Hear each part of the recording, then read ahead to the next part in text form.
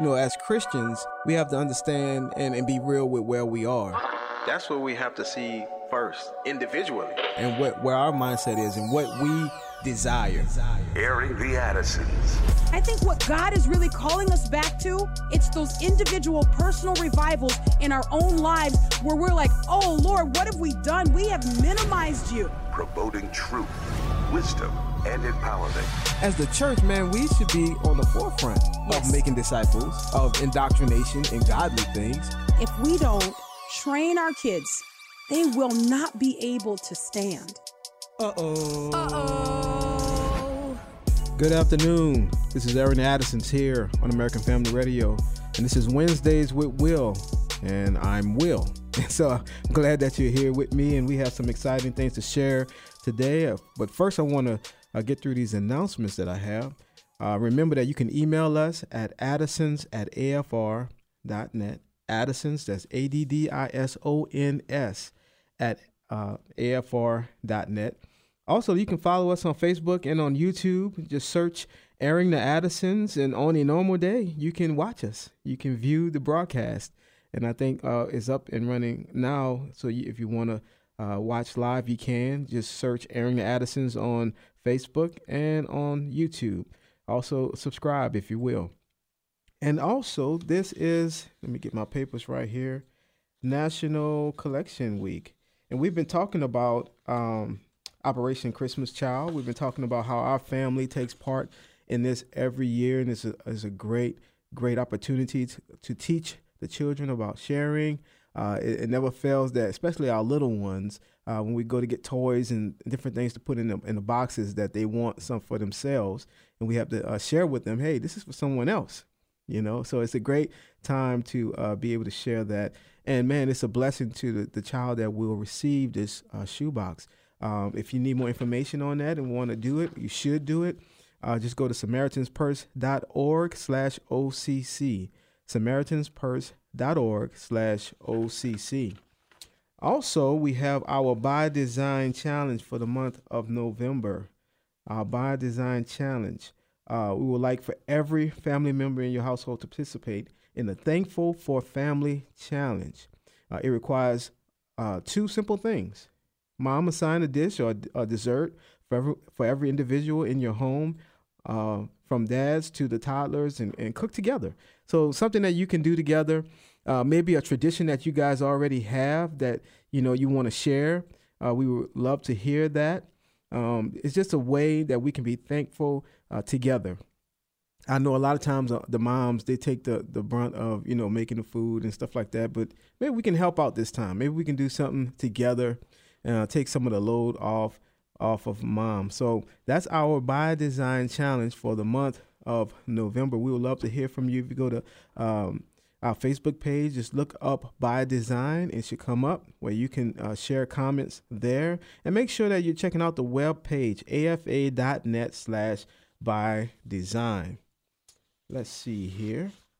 Other than that, we have the Biblical Response to Critical Race Theory done by Mickey Addison. If you want to pick that up, just go to afastore.net, afastore.net, and you can pick that up. It gives a biblical and a concise teaching on what critical race theory is and why, as Christians, we stand against it, because it's going against what the Word of God says. And so it's a 2-part DVD that you can get. If you just go to afastore.net, you can pick that up there. Let me make sure that I have all my announcements, and I think I do. One last thing, and I mentioned this yesterday on the show. For you guys who need to take your calendars out, our Marriage Family Life Conference for 2022 will be July 7th through the 9th. July 7th through the 9th. Please block those dates out. We're going to have more information that we're going to get to you really, really soon. But July 7th through the 9th, that's going to be here in Tupelo, Mississippi. And so, man, we had a great time this year. We're looking forward to the planning and things that's going on for this next year. Man, it's amazing that we're in the month of November already. Like, this year is almost over. Seemed like it just passed by so fast, but man, you can just make sure that you have that blocked off on your calendars. July 7th through 9th is going to be the MFL Conference 2022. And so we're lining up the speakers. We're getting those things prepared. So it's just going to be a great time. It's going to be a great time. So make sure that you are there. So today, we want to talk about today, the topic is, or the title is Christ, our high priest. Christ is our high priest. And man, as we can see, there's a lot that's going on these days. There's a lot that's happening. Stresses from within, stresses from without. There are many, many problems. There are problems in families. There are problems with our finances and the economy. We know when we go to the store, it seems like everything is going up in price. We still have the coronavirus. Those, people are still getting sick from that, and there's all kind of stuff happening with that. The shot mandates, that's another thing that's a hot topic, and man, people are having to make various decisions based upon whether they're going to get this shot or not. People are being, basically put into a corner and say, you're going to get this shot or you're going to have to lose, or you're going to lose your job. And I had a family member who was in that spot and did lose her job. But praise God, he blessed her with another job. But man, it's one of those things where it can cause a lot of stress, a lot of concern for a lot of people, losing jobs over the shot mandate, marital issues. We know that marriage is hard work. And when you have all these other pressures in life that's going on, our marriages can tend to suffer as well. If we get too loose, if we get too, concerned about just life itself, we neglect the things that God has put before us, like our marriages, like our families, like our children. So there may be marital issues going on. There's violence in the streets.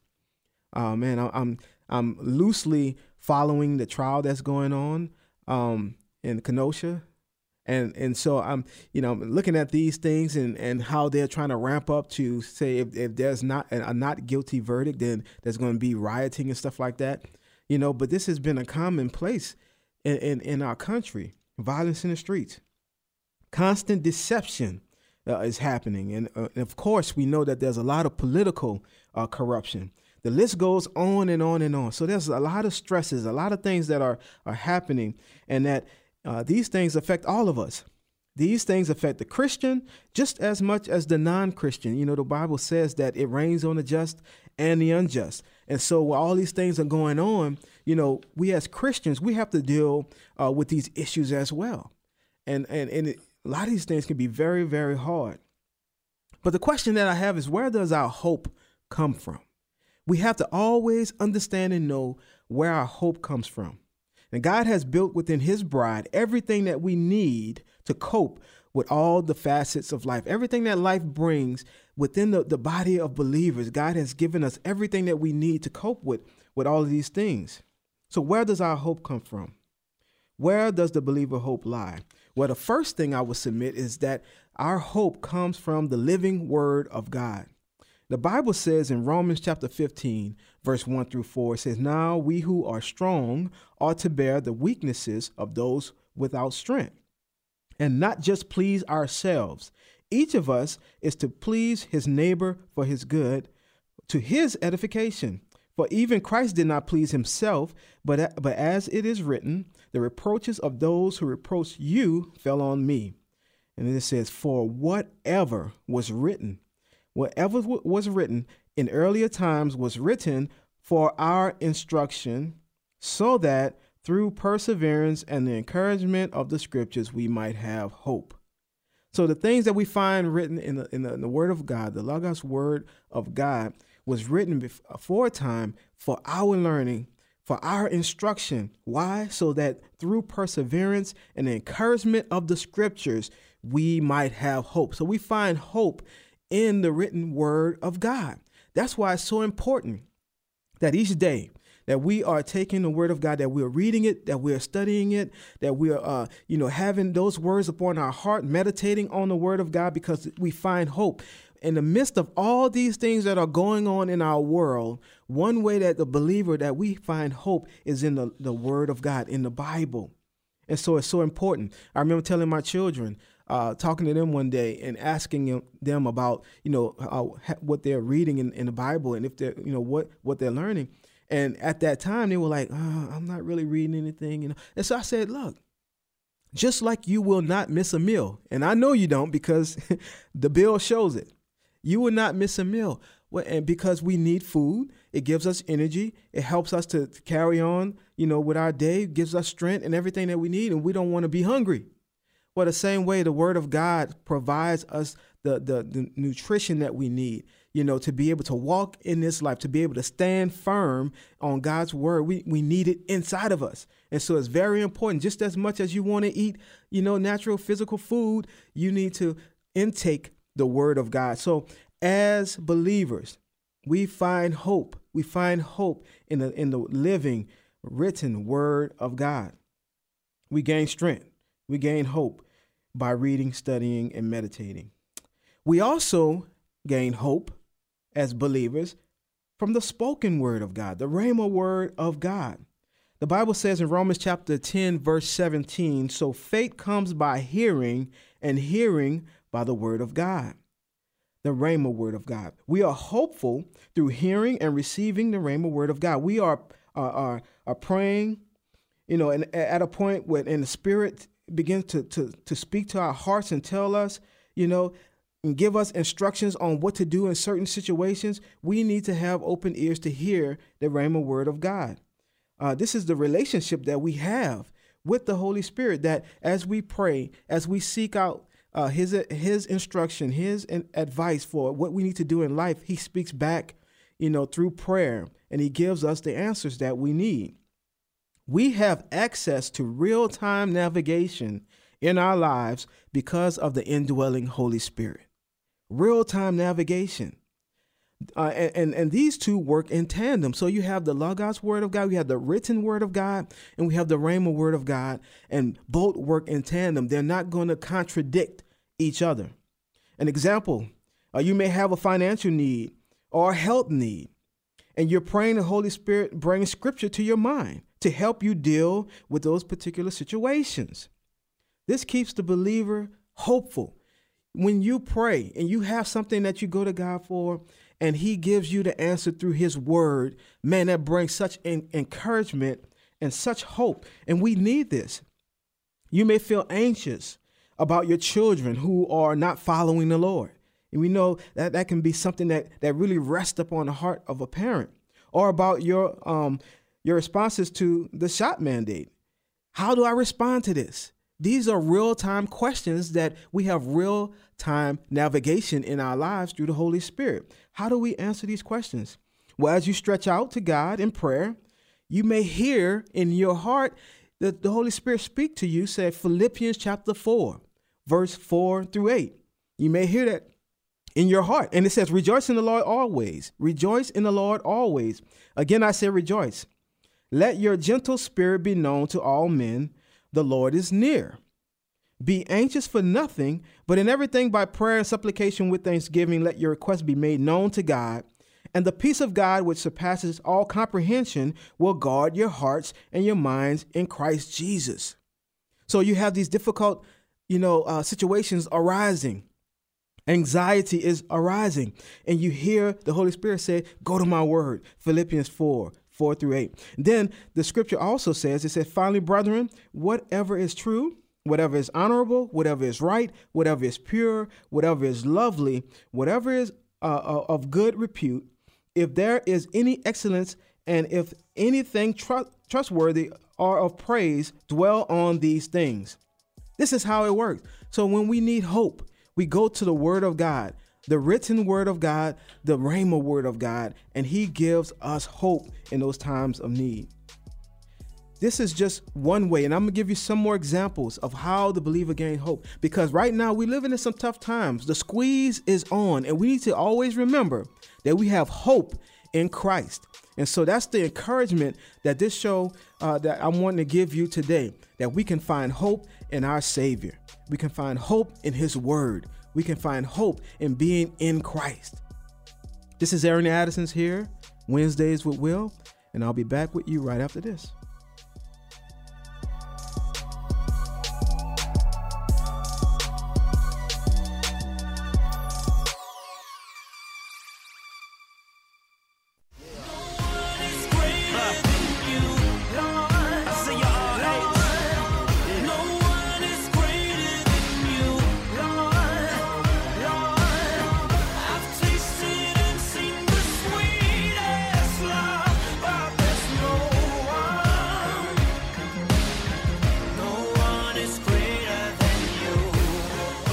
This is Aaron Addison's here on American Family Radio. This is Will, and you're listening to Wednesdays with Will. Thank you for joining me today. And today I'm talking about Christ, our high priest, and that we can have hope in our relationship with Christ, understanding that there's a lot that's going on in our world today, in our country today. But man, for the believer, our position is a position of hope, and that is unchanging. It's amazing because even in death, there's hope. We don't grieve like those who are without hope. The Word of God says, and I was talking to a brother who recently lost his dad, and that's one thing that came to my heart. When a believer dies, it's a celebration because they're going home to be with the Lord. They're going to a place that we're all desiring to go, and so it's the understanding that we have, man. It's yes, we grieve, but we don't grieve like those who don't have hope, and we have hope in Christ. And I was giving examples of ways that God uses his word, his Logos word, and his Rhema word to speak to our hearts, to give us encouragement and give us hope. Another example is you have a financial need, and the Holy Spirit says, I'm well able to take care of you. And the Holy Spirit brings to you Matthew chapter 6, verse 26 through 34, which says, look at the birds of the air. That they do not sow, nor reap, nor gather into barns, and yet your heavenly Father feeds them. Are you not worth more than they? And who of you, by being worried, can add a single hour to his life? And why are you worried about clothing? Observe the lilies of the field and how they grow. They do not toil, nor do they spin. Yet I say to you that not even Solomon in all his glory clothed himself like one of these.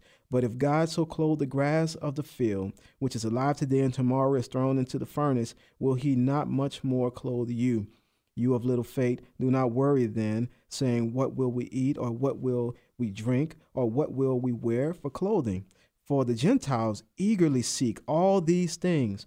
For your heavenly Father knows that you need all these things. But seek first the kingdom and his righteousness, and all these things shall be added unto you. So do not worry about tomorrow, for tomorrow will care for itself. Each day has enough trouble of its own. And so an example is, as you may be facing different things financially, or how am I going to get this, or what are we going to do here? Well, our hope is in the scriptures again, that God would take care of us. And he gives us an example, of the birds and the lilies of the field. And man, and how much more will he take care of his children?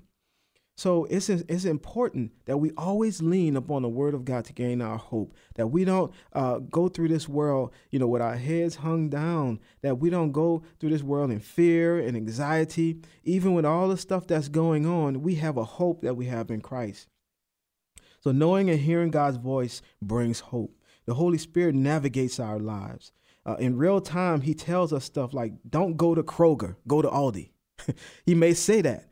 We have to be able to hear, he may say, don't go to Kroger, go to Aldi. I have a divine appointment for you there. That's not something spooky. God does that because, he's in control of our lives. He's supposed to be, at least.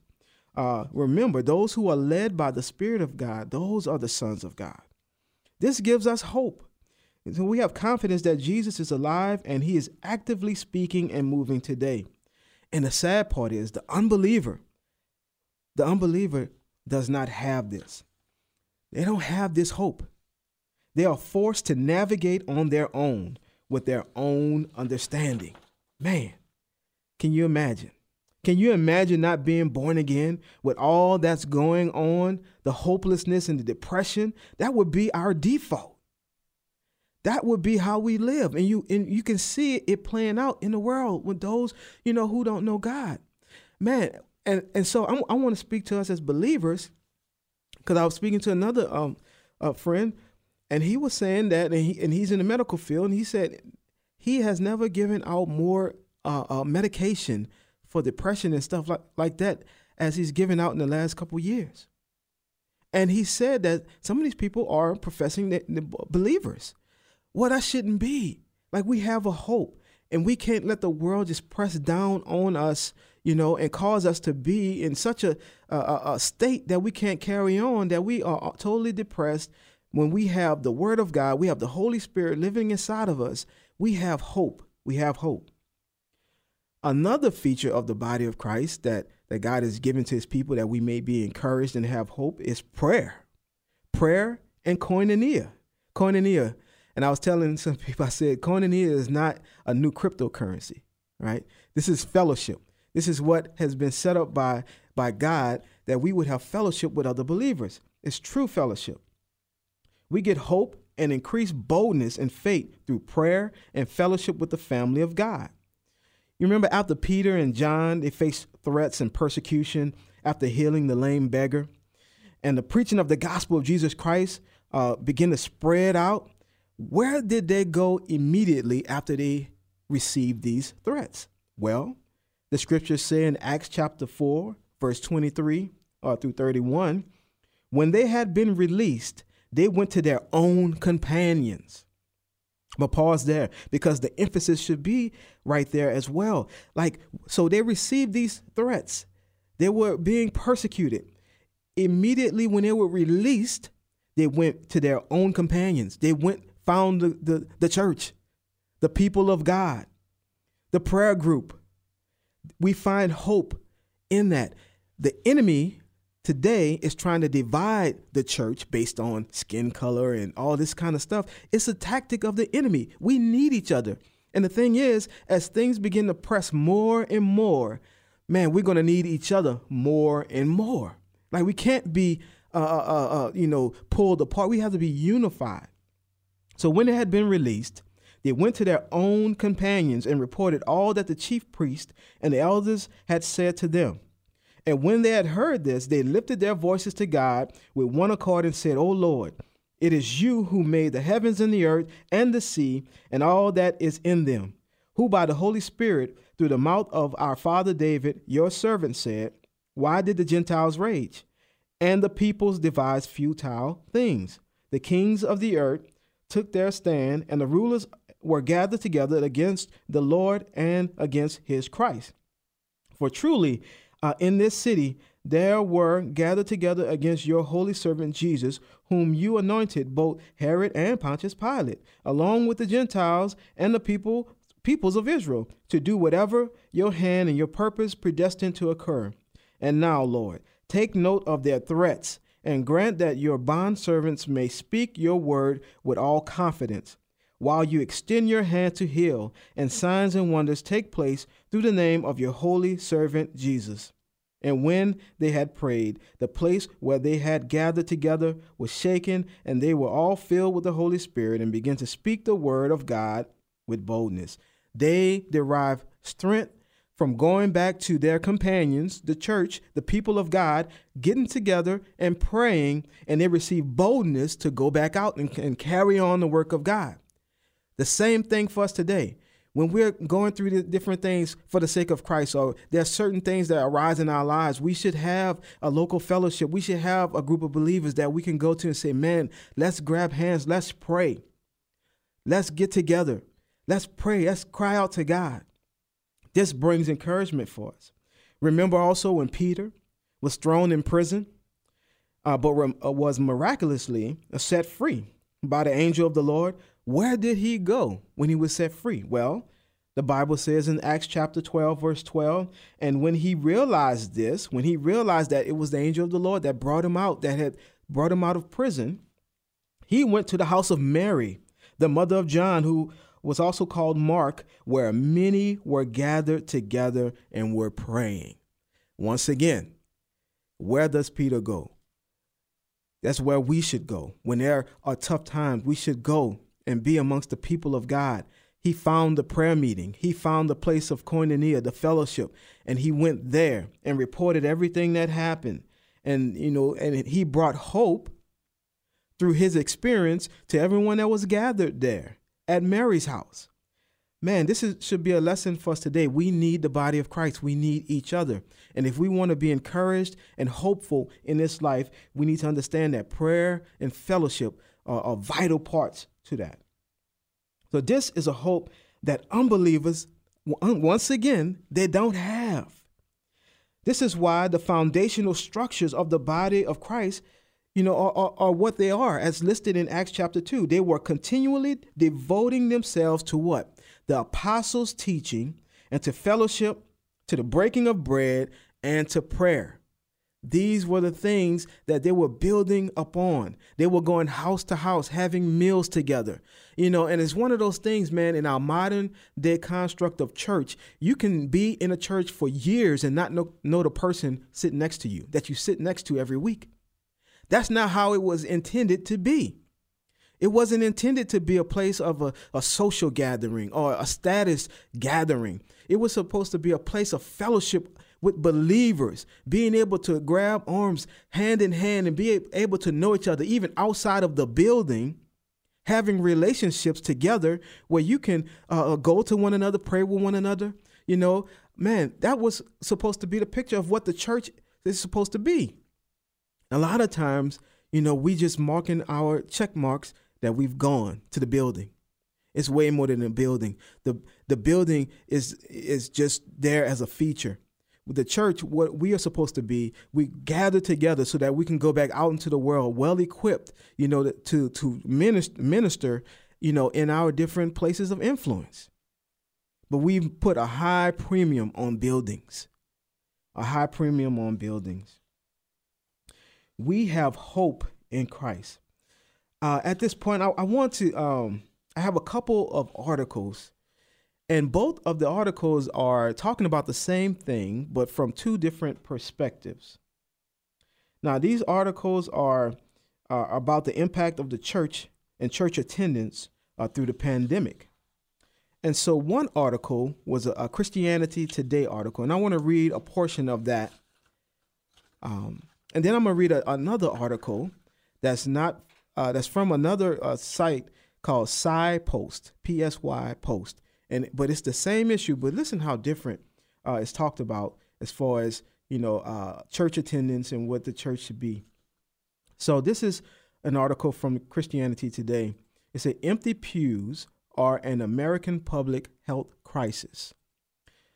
In 2019, Gallup reported that only 36% of Americans view organized religion with a great deal of confidence, down from 68% in 1975. The study's authors speculate that this trend has been driven in part by the highly publicized moral failures and crimes of religious institutions and leaders. The decline in confidence in churches has been accompanied by steep recent declines in both church membership and attendance. Barna Group found that 10 years ago, in 2011, 43% of Americans said that they went to church every week. By February of 2020, that had dropped 14 percentage points to 29%.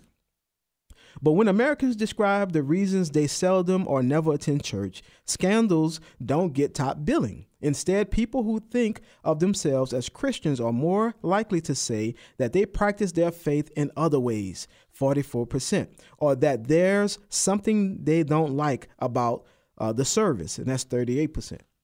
So whether or not outrage is involved, the most common experience of Christians who don't go to church seems to be less a deliberate choice and more a substitution of habits. Put differently, a large share of Christians are opting to go it alone. Wow. Moving their faith into quarters so private that even the church is not allowed in. Obviously, this trend drives down church attendance and membership, but less obvious until recently is that it is also harming the well-being of those who have stopped attending. A sizable body of research developed over the past couple of decades suggests that Glass's story is a powerful instance of the broader reality. Religious participation strongly promotes health and wellness. Now, this is a funny thing because you have all this research and studies and everything like that to show that going to church and being around believers promote health and wellness.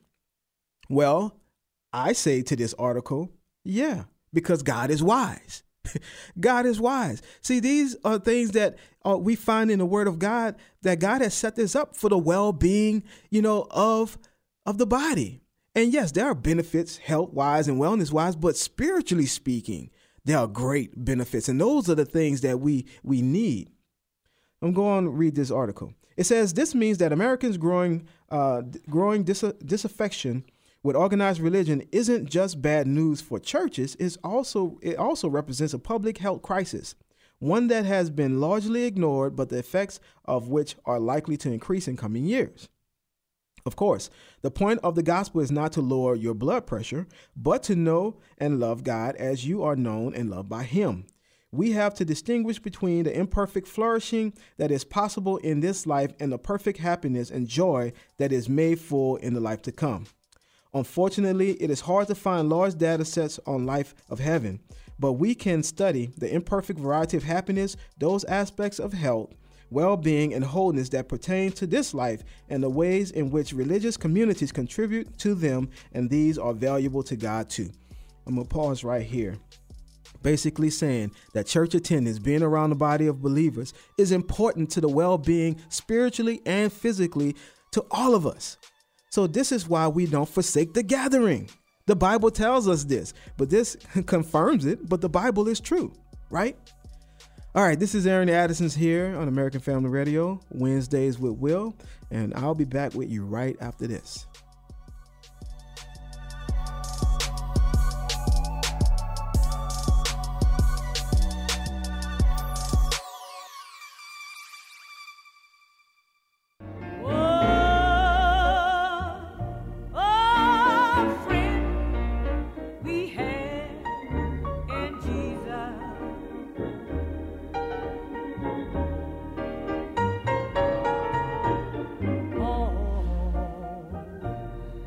Our sin and grief to bear,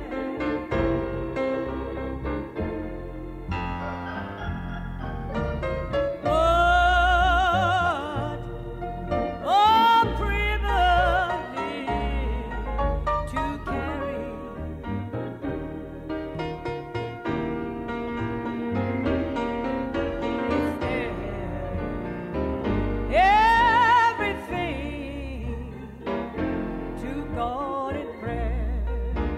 This is Aaron Addison's here on American Family Radio. This is Wednesdays with Will, and we're talking about Christ as being our high priest.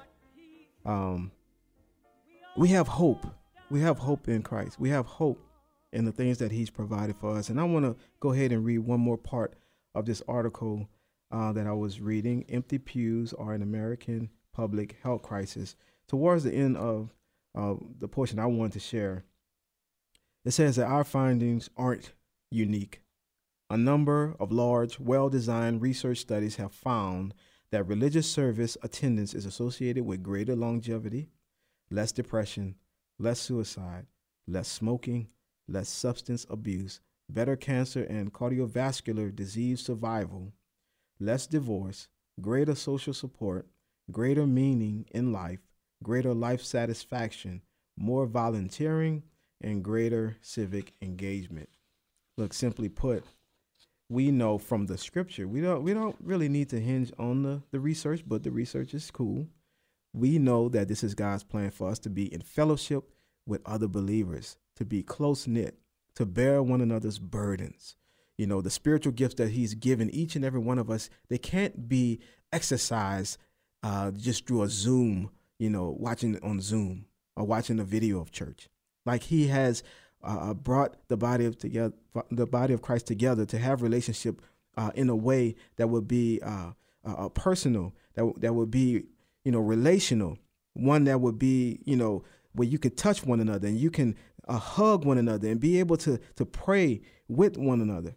And we can't get that by just watching video. And I think that's one of the main things that the enemy has tried to do, is to get people in the mode of just, hey, you could just stay home and just watch it on TV or watch it on, there's nothing like the in-person fellowship with the believers. Now, I want to quickly go to, this other article and read a little bit of it.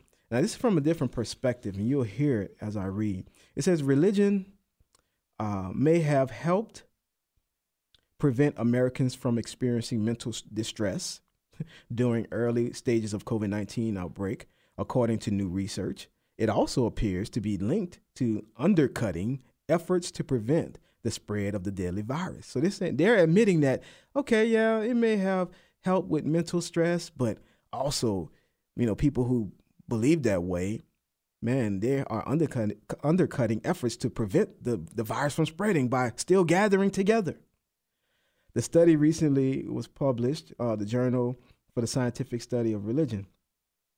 It says a lot of people were experiencing, this is a quote, a heightened distress during the pandemic.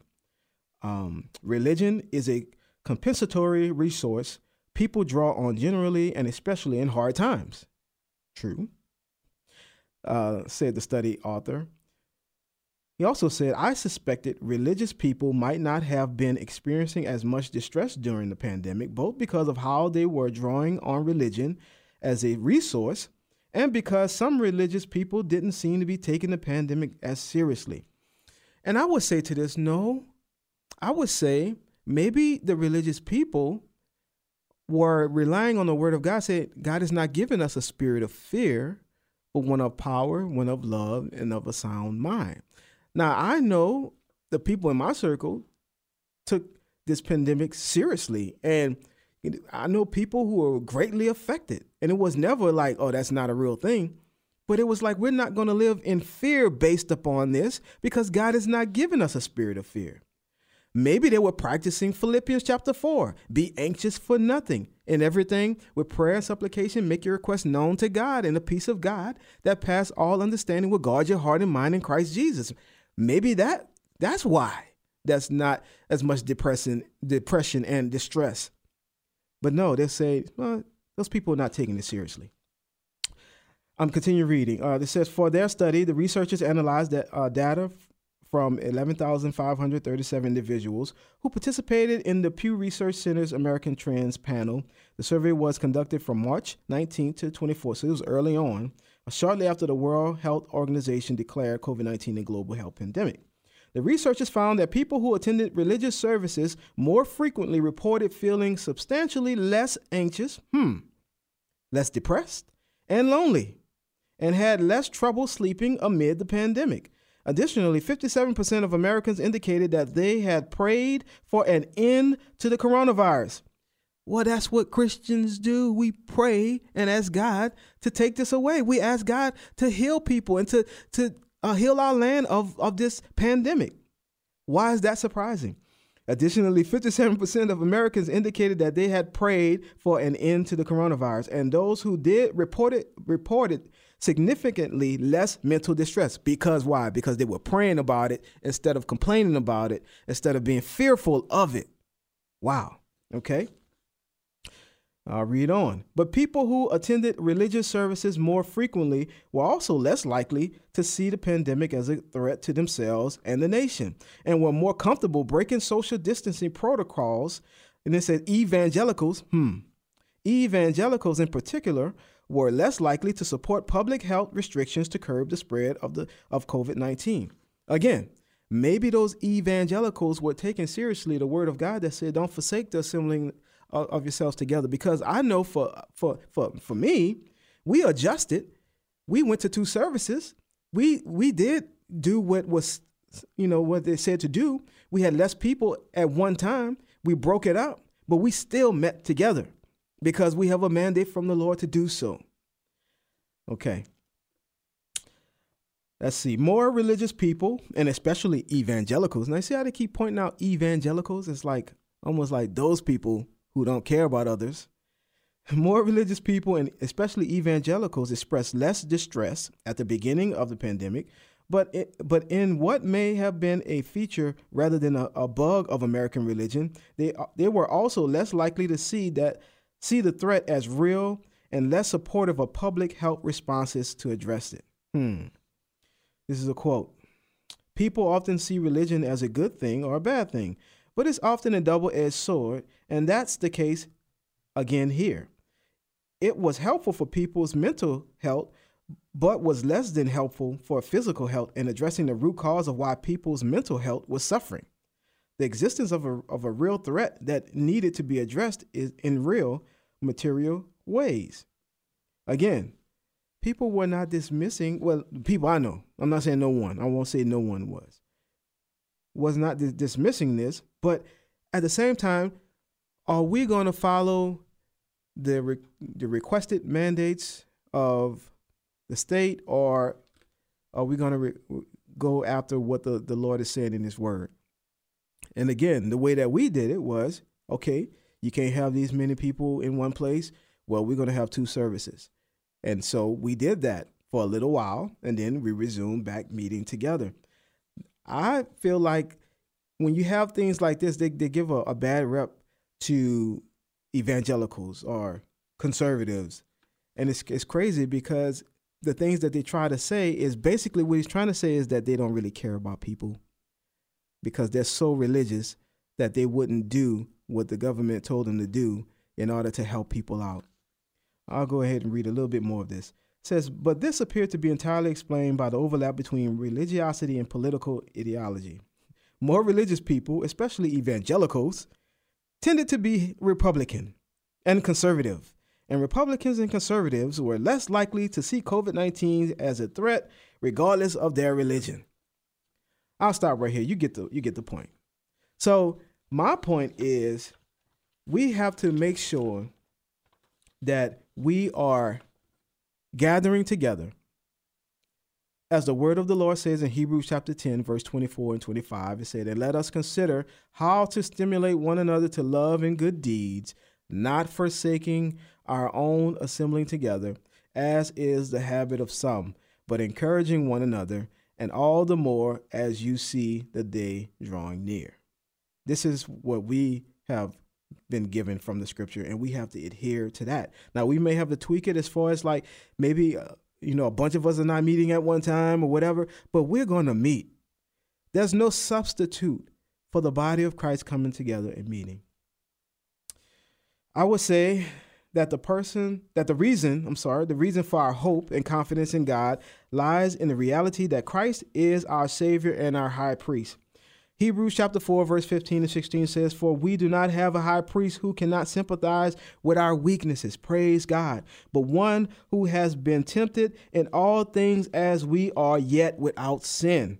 Therefore, because of this, let us draw near with confidence to the throne of grace, so that we may receive mercy and find grace to help in time of need. That's Hebrews chapter 4, verse 15 and 16. I would recommend that you would memorize that. I'm trying to memorize it because, man, this scripture here shows that we have a high priest who identifies, who understands all the weaknesses that we may have. And he went through that, yet without sin. And so now we can go to him with boldness, with confidence, and find grace and mercy in our time of need. I was thinking about the high priest, and I might not have time to get into all of this. But if you go to Exodus chapter 28 and 29, and also Leviticus chapter 9, it talks about the high priest in the Old Testament. It talks about Aaron, the first high priest that was under the Levitical law.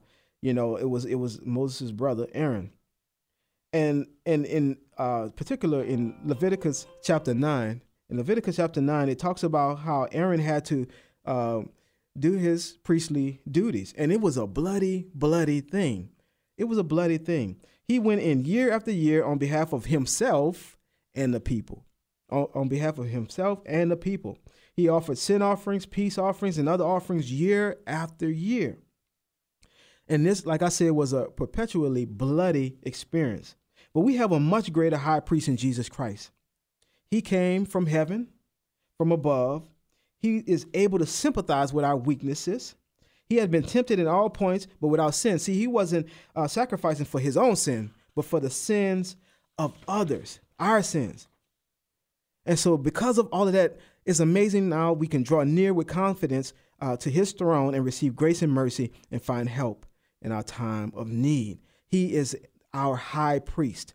So if you are having problems out there, if you are having anxiety, if you are having, things that you are weak in, you need to know that you can go to Jesus Christ, our high priest. You can go to him, and he identifies that he's not going to cast you away, but he's going to give you what you need that you'll be able to be strengthened in this time. I want to walk through a few scriptures before we close this out, just about Jesus, our high priest. 2 Corinthians chapter 5, verse 21 say, he made him who knew no sin to be sin on our behalf, so that we might become the righteousness of God in him. 1 Corinthians 15, 3 through 6, it says, for I delivered to you as of first importance what I also received, that Christ died for our sins according to the scriptures, and that he was buried, and that he was raised on the third day according to the scriptures, and that he appeared to Cephas, then to the 12. After that, he appeared to more than 500 brethren at one time, most of whom remain until now, but some have fallen asleep. Romans chapter 3, verse 24, being justified as a gift by his grace through the redemption which is in Christ Jesus, whom God displayed publicly as a propitiation in his blood through faith. This was to demonstrate his righteousness, because in the forbearance of God, he passed over the sins previously committed. I'm going to share a couple more. John chapter 2, verse 1 and 2. It says, my little children, I am writing these things to you that you may not sin. And if anyone sins, we have an advocate with the Father, Jesus Christ the righteous. And he himself is the propitiation for our sins, and not for ours only, but also for those of the whole world. 1 John 3, 5. You know that Jesus appeared in order to take away sins, and in him there is no sin. And in Hebrews chapter 9, verse 24. For Christ did not enter a holy place made with hands, a mere copy of the true one, but into heaven itself, now to appear in the presence of God for us. Nor was it that he would offer himself often, as the high priest enters the holy place year by year with blood that is not his own. Otherwise, he would have needed to suffer often since the foundation of the world. But now, once at the consummation of the ages, he has been manifested to put away sin by the sacrifice of himself. And inasmuch as it is appointed for men to die once, and after this comes judgment, so Christ also, having been offered once to bear the sins of many, will appear a second time for salvation without reference to sin to those who eagerly await him. Praise God for Christ, our high priest. You can have hope in Christ because he has paid it all, and he has made it all available for us. This is Aaron Addison's here on American Family Radio, Wednesdays with Will. Be back with you tomorrow, Lord willing. Until then, God bless.